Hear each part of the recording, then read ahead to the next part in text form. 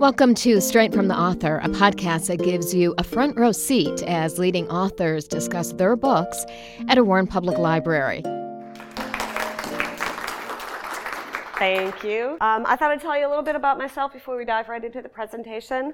Wicked Detroit came out in September of 2018, so it hasn't been around all that long. I've been a Detroit historian amateur for as long as I can remember. I've always been fascinated by the city's history. And I really sort of dove really far into it after I moved back from grad school. I moved back permanently in 2013. I'd spent, before that, 6 years on the East Coast at first Boston College and then the University of Connecticut for grad school, which did me a whole lot of good because there's a great demand, I'm sure you know, for people with master's degrees in Irish studies. So I became the first tour director for the Detroit Bus Company. Did that for a few years, designed their tour programs, really dove into Detroit's history, learned quite a lot along the way.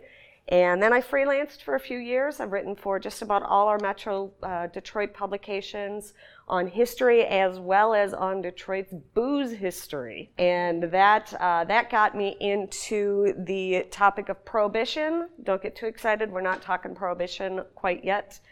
This presentation is about 100 years too early for that.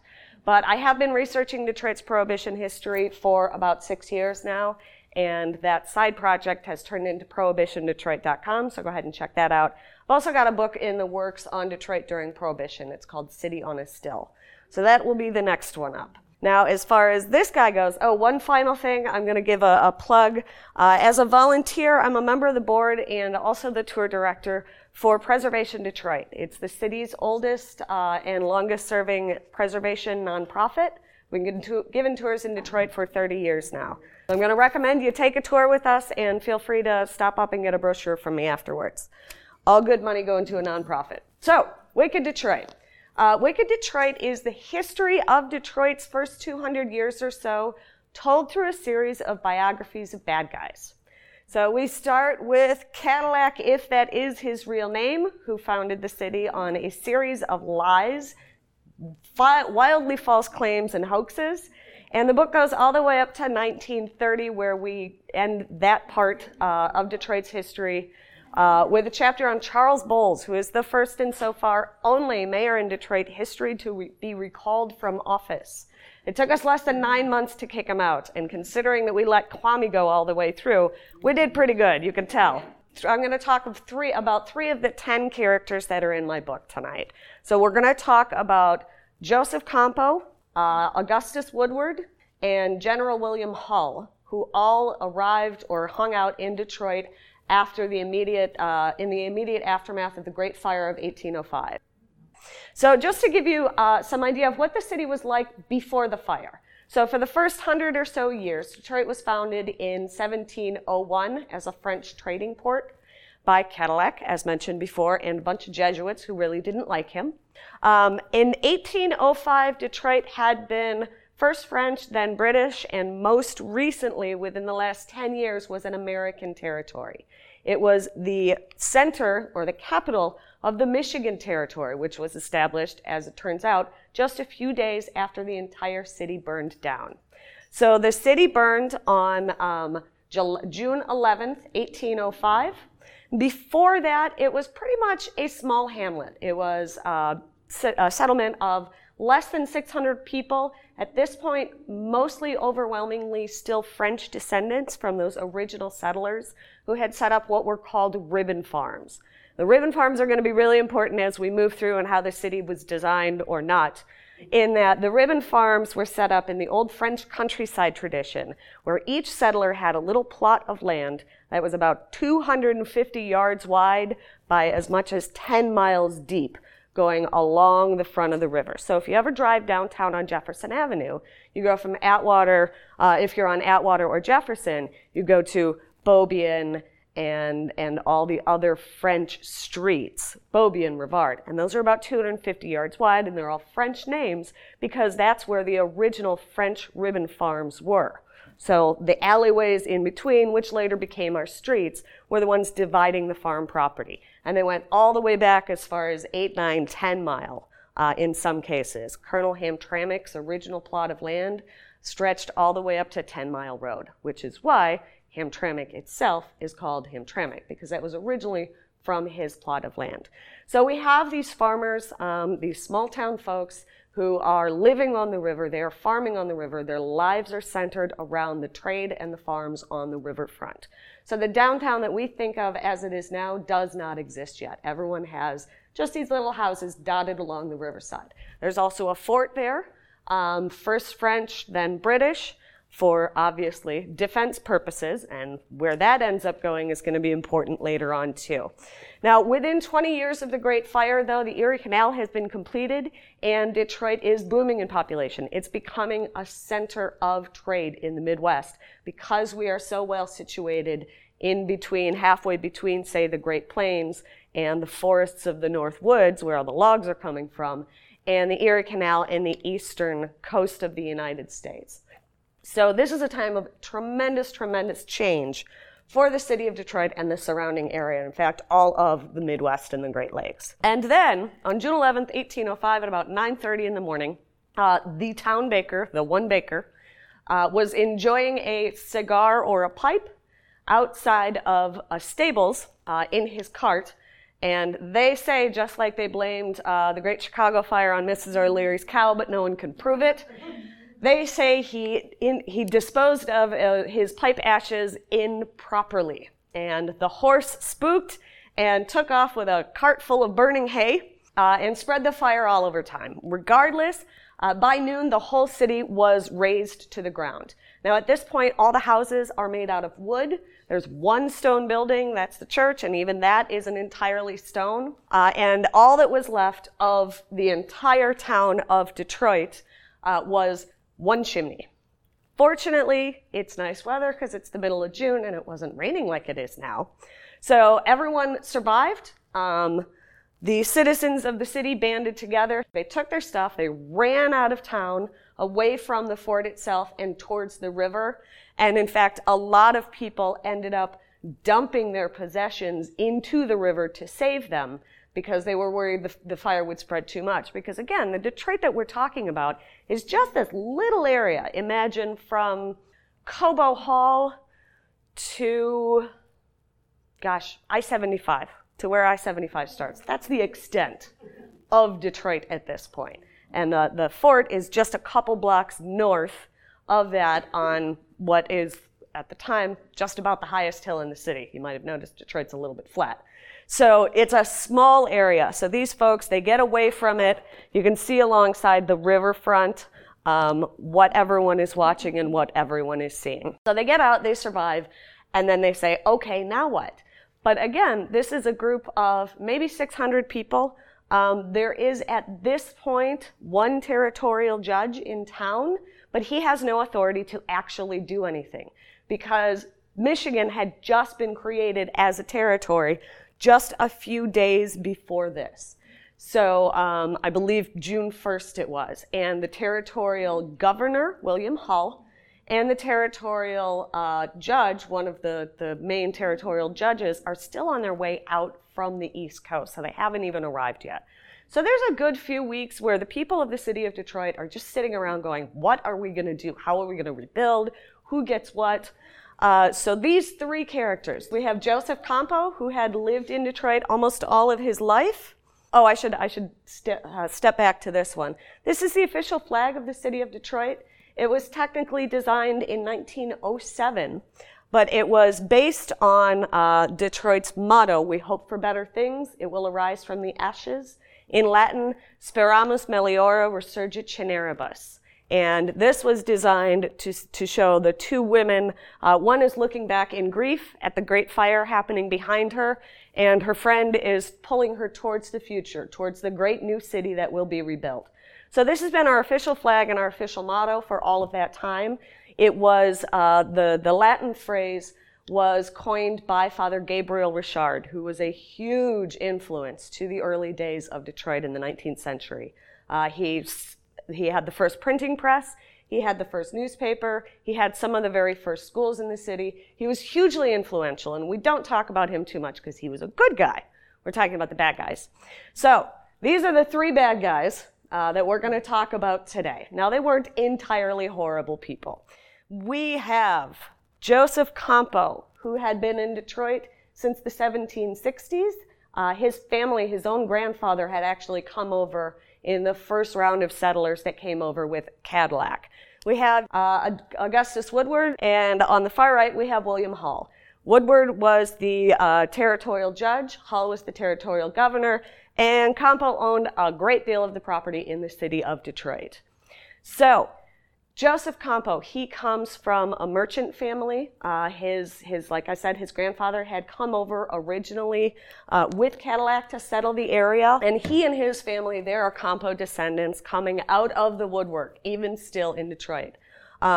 Joseph Campo alone had 12 children that survived to adulthood. So you can imagine, after 1800, with 12 Campos, in addition to his siblings, there are a lot of Campos still around to this day.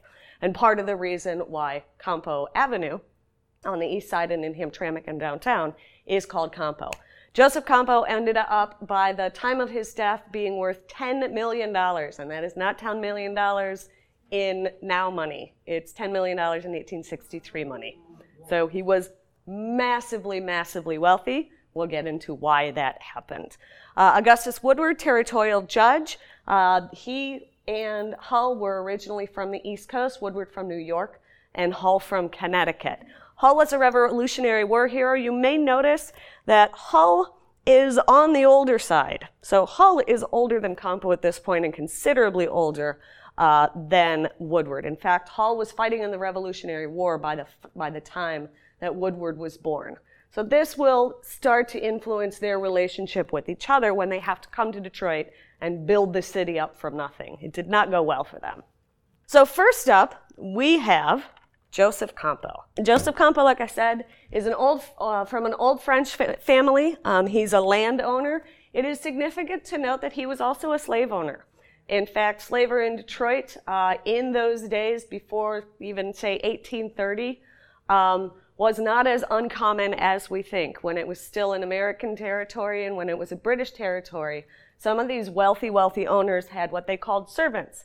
And even after it had been outlawed by Woodward, they continued to claim these servants well into the 1830s. So it's important to keep that in mind when we think about the kinds of influences that happened in the 19th century in the city of Detroit. So Joseph Campo's motto was always buy, never sell. So he would lease or he would rent, and he became essentially a slum landlord in the city of Detroit. He would buy up property, he gobbled up property, but he never, ever sold it. He would lease buildings and he would lease lands, and he took and kept very, very meticulous records, but we're not entirely sure how accurate those records were. So Campo, just to give you a contemporary description of him, Campo and his family owned much of the Côte du Nord-Est, so the northeast side along the river, Jefferson Avenue, into what is now Grosse Pointe. The east side of the Detroit River was almost entirely owned by the old French settlers. As the Americans moved into the center of the city, Campo and the French settlers, the habitants as they were called, moved towards the fringes. So they moved downriver, which still has a very strong French influence, and they moved up to the Grosse Pointe area. So he owned a lot of that land, and he and the French habitants loved to party. And a lot of the folks, especially the Jesuit priests, were not impressed with the French love of partying. But Campo didn't care all that much because he was getting really, really rich, like I said, by buying property, leasing land, and leasing homes, and never, ever giving them up. He was also a big fan of lawsuits, up to and including the fact that he sued his own father-in-law. I can imagine how well that worked, but like I said, he and his wife had 12 children, so must not have bothered her too much. So he sued everybody, and this got to the point where he sued and got into repeated battles with Father Gabriel Richard.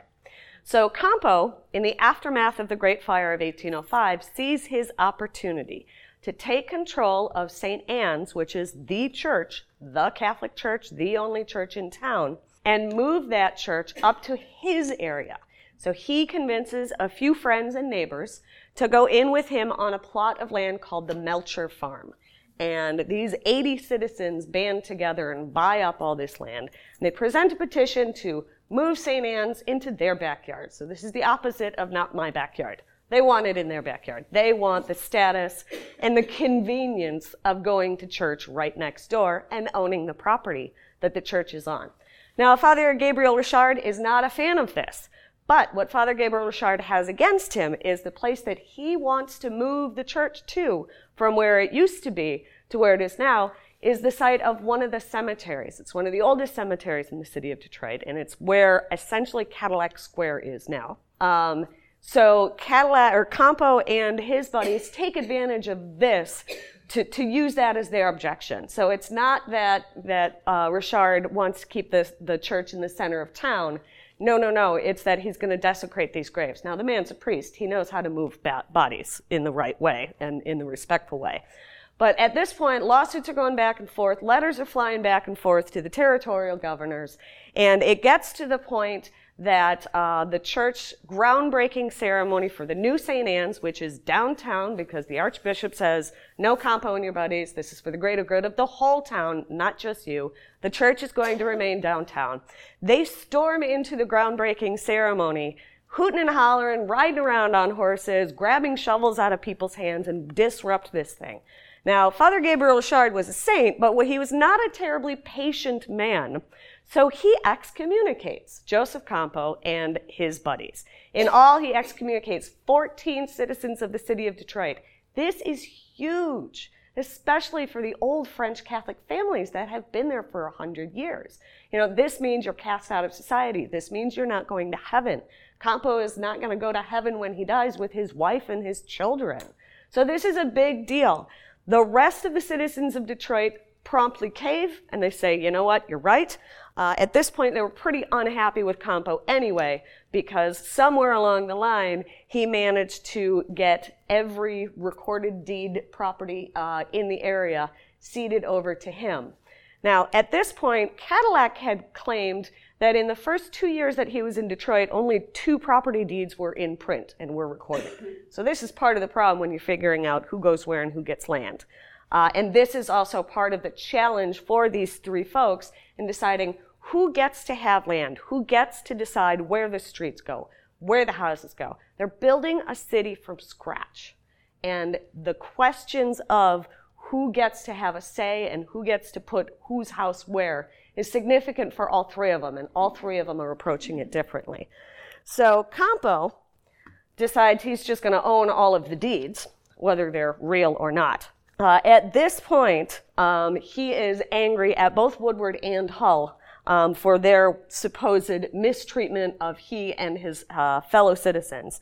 So he writes a letter of complaint. He says, "We appeal to the humanity of our fellow citizens to decide whether it would not advance in the highest degree a want of these humane and charitable qualities, which are and ought to be the peculiar characteristics of Christians, were we to abandon for the purpose of a common highway, the earth in whose bosom reposes the remains of our fathers, our mothers, and common kindred.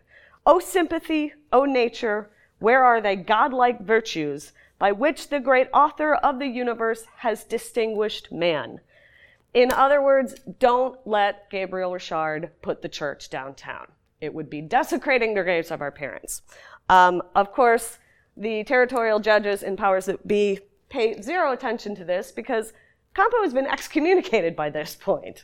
So his word does not exactly carry a whole lot of weight. He does spend the rest of his life fighting with Gabriel Richard, in addition to fighting over where St. Anne's went. He did lose that one, although the property claims for that patch of land on the northeast or on the east side of the city along Jefferson were still being argued over in courts. There was a Michigan Supreme Court as late as 1909.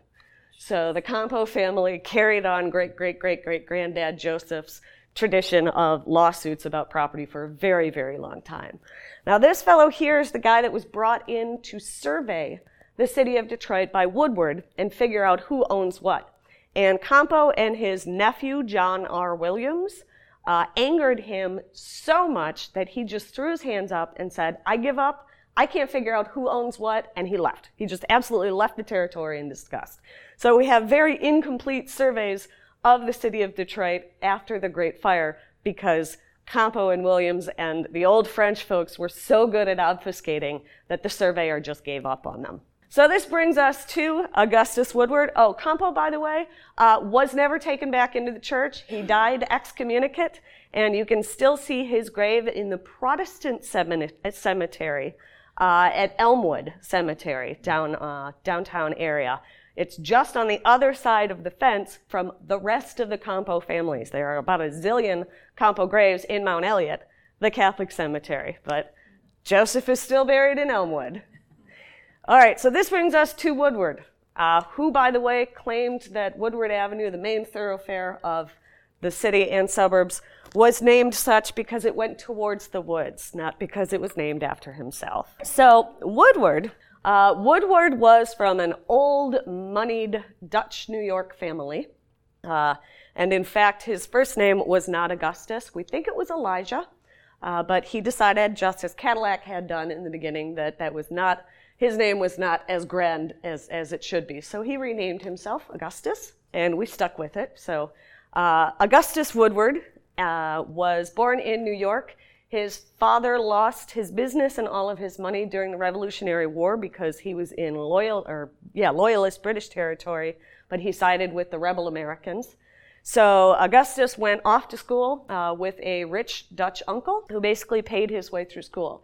While he was in school and later in Washington, D.C. as a lawyer, he became friends with an eccentric, visionary young man named Thomas Jefferson. And he also met some folks who were designing the new city of Washington, D.C. So when he was in Washington, D.C., he's taking a look at Pierre L'Enfant's design of Washington, D.C., modeled after Paris, and its grand spoke and wheel patterns with its leafy avenues and beautiful parks and central spaces for everyone.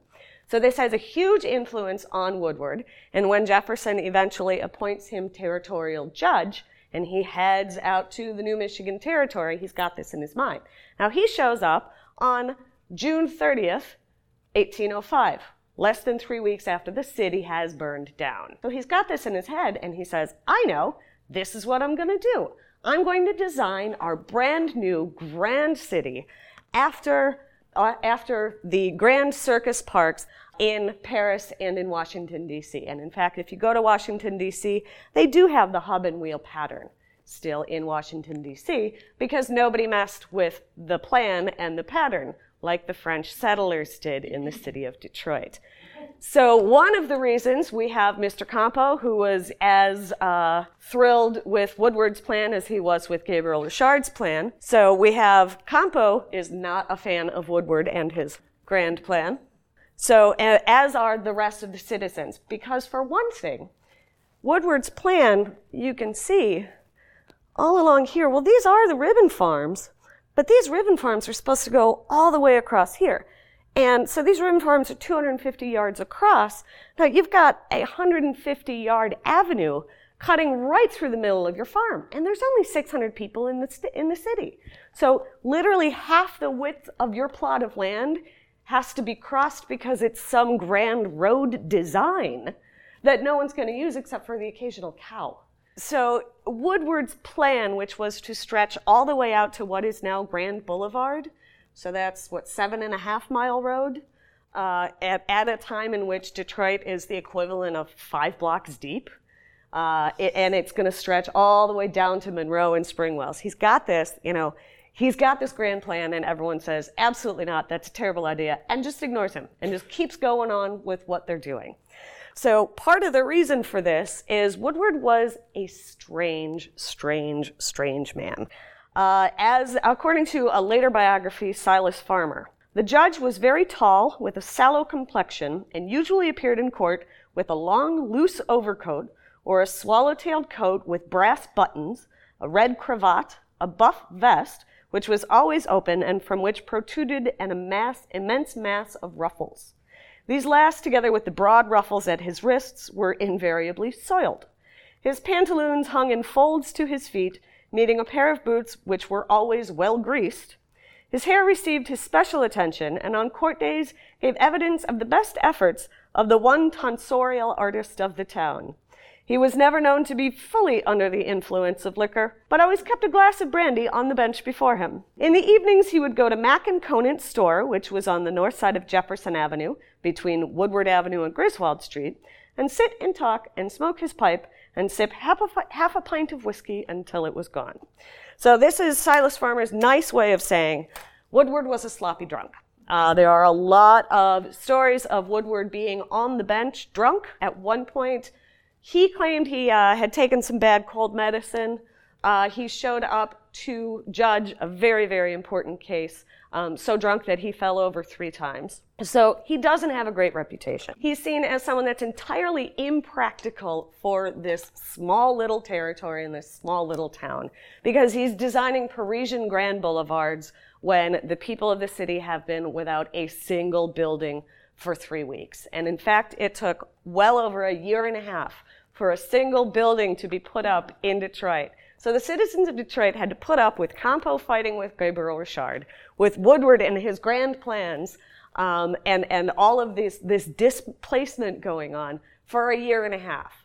So we see his original plan, what it would look like, and we see present day is what ended up happening, which is why it is such an absolute nightmare to drive around downtown Detroit. Because you have the old French ribbon farms that go like this, east, west, north, south, very grid-like patterns. And on top of that is, a little bit of a spoken wheel here, a little bit of a spoken wheel there, just all mishmashed on there and on top of each other. Imagine trying to build, houses in those teeny little triangles. And trying to, farm land and get water from the river in these tiny little plots. So it's a beautiful, wonderful grand plan that never happened. The only places in the city of Detroit you see a little remnant are Grand Circus Park and Cadillac Square. And even then, Cadillac Square just gets a tiny little chunk of one of the spoken wheels. So we never even get one full radiant of the original grand plan. So one other thing that Woodward did in deciding who gets this land, where all this stuff goes, is as a judge, he's ruling on an important case about slavery. Now, Campo has decided who gets to have land by virtue of saying me and me only, and maybe the French people that I give it to and allow to lease it. Woodward takes a different approach as a judge. He has said every free person, every free man over the age of 17 who is in Detroit on the day of the fire gets 2 acres. This is tremendously generous. But who was free and who wasn't, who was and who wasn't in the city of Detroit is a little bit iffy, because as we mentioned, there were not a whole lot of well-written and well-planned property deeds. So keeping track of who was and wasn't in the city. So one of the other things that he does in Detroit that has a long-standing legacy is he rules on the very tricky question of slavery and what is and isn't legal. Because in certain parts of the United States, obviously, slavery is still legal in the late 18th century. In British Canada, in some places right across the river, slavery is still legal. So he gets this case, Elizabeth Dennison and her siblings, who were enslaved people, and they had been included in the will of the person that owned their family, her parents and her and her siblings.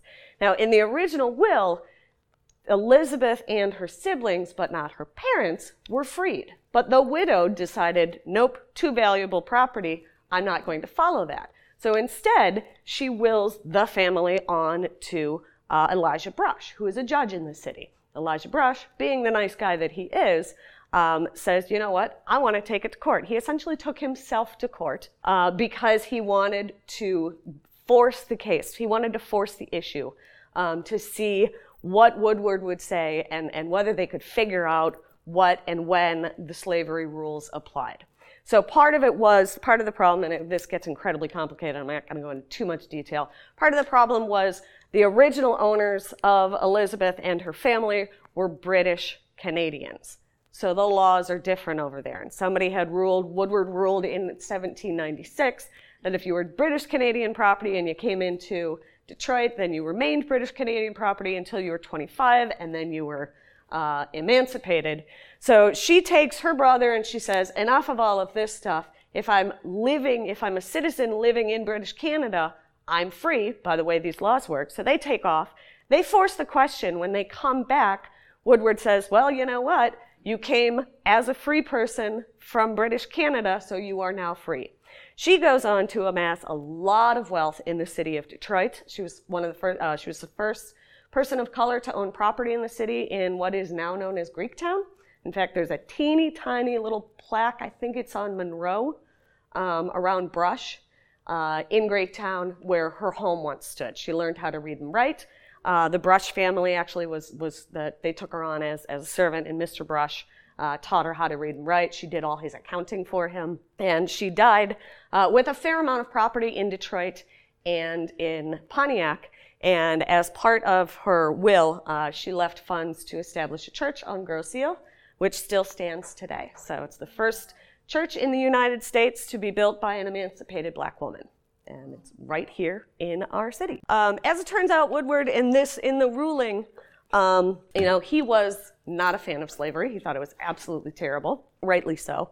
So Woodward, in crafting these rulings and these decisions for the territory, decides, you know what, free black people and formerly enslaved black people get to be property owners in the city.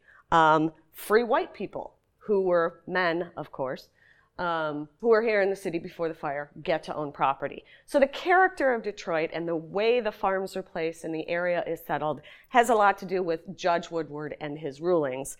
So our final person is his arch enemy, William Hull. William Hull was the territorial governor of Michigan and was the first and only person to ever surrender an American city to an invading force.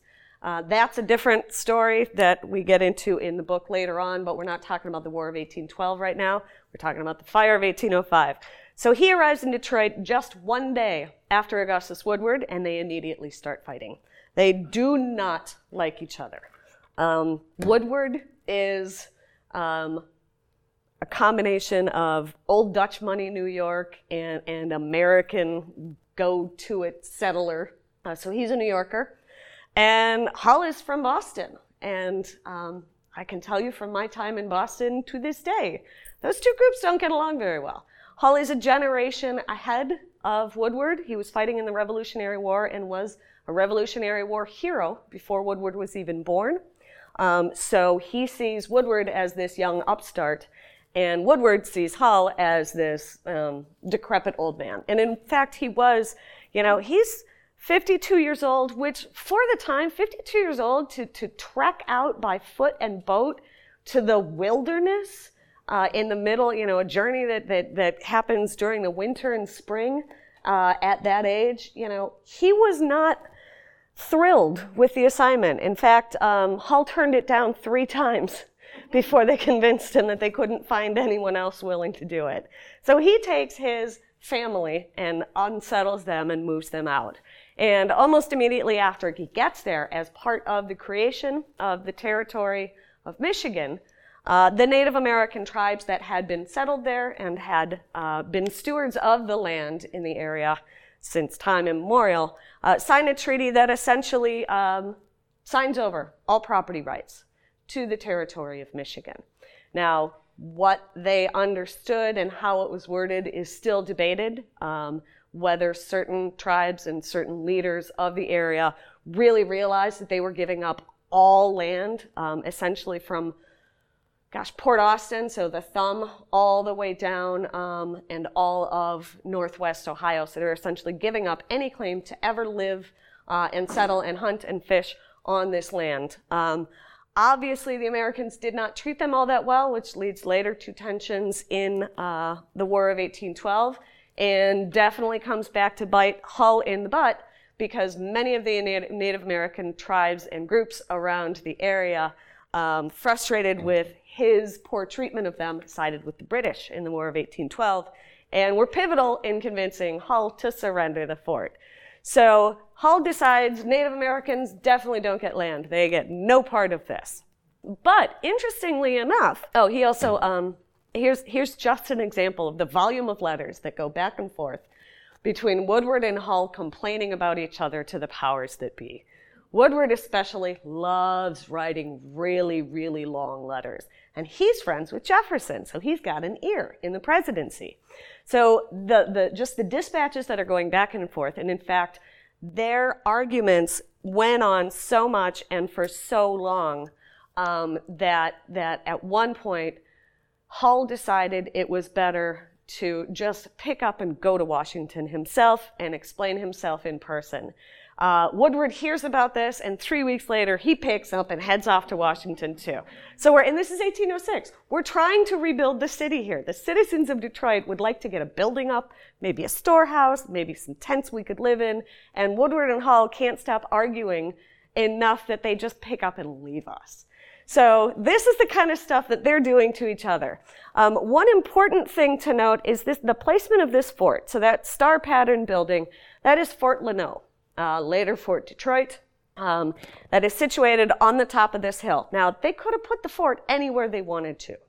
And in fact, when Woodward decides the fort is going to go there, one thing that you might notice that is between the fort and the river itself is houses. So that the vast majority of the residential district of the city of Detroit is situated along the riverfront directly downhill from the fort.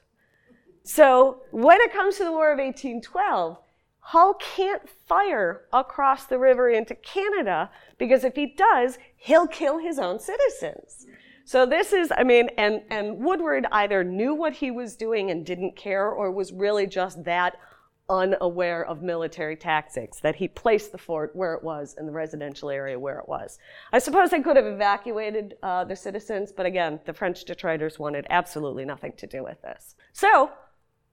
But again, what does Hull do? He arms the black citizens of Detroit, and the white citizens of Detroit, they just don't like this. So there's one of the complaints from anonymous citizens. One thing that all three of these leaders and these shapers of Detroit have in common is there are a lot of anonymous complaints to government officials about each one of them, and some of them together as well. It must have been interesting to be in Washington, D.C. at this time of Detroit's history, because you just, oh God, another letter from Detroit. Now what? What have they done now? Just nonstop. Yeah, so here's a letter from 1807. One of these citizens petitions about Woodward and Hull. It says, "The history of William Hull and Augustus B. Woodward, since they took upon themselves the government of this territory, is a history of repeated injuries, abuses, and deceptions, all having a direct tendency to harass, distress, and impoverish, if not absolutely to expel the present inhabitants, and to accomplish private and sinister schemes. They have been guilty of unfeeling cruelty and barbarity by preventing those naked and homeless sufferers by the conflagration from accommodating themselves with buildings during one whole year, and many of them during another year, and several to this very day, through their systematic measures of speculation. They have, by their intrigues and ridiculous maneuvers, sunk themselves into the deepest contempt, and they are actually, at this time, a reproach and byword among the people." So nobody liked them, and with good reason. But they did, through their actions, shape Detroit as it is today, good or bad. They're fighting with the French citizens of the city of Detroit, and of the old French ribbon farms led to the layout that is downtown. Woodward's ruling in favor of Elizabeth Denison set a precedent for freedom in the city of Detroit, and Hull's precedent for arming the black militia did as well. Campo, in keeping the French community intact as it was, has a lot to do with the east side of the city and the homes there remaining intact. One of the slides we had was a photo of one of the oldest homes in the city of Detroit, the Campo House, which you can still see on Jefferson Avenue. It's very recognizable. So these three between them really did not just shape the physical characteristics of the city of Detroit, the cityscape and the plans, but also the characteristics that would become so much more important as the city increased. So when the Erie Canal opens up and our population starts to increase, we have a melting pot, a diverse group of citizens by way, willingly or not, of what Woodward, Hull, and Campo have done. So by the time in 1835, when the territory of Michigan has 85,000 people, so in 30 years we went from about 500 to 85,000. By the time that happens and Michigan is ready to be a state, we already have a diverse group of French Catholics, of German Catholics and Protestants, of Irish, they're already coming over from there, of Black and white Americans of all levels of society, all levels of skill. So that's what they did to help Detroit and to shape Detroit as it is. Good or bad. Wicked or not. Well, thank you for your time. I appreciate it.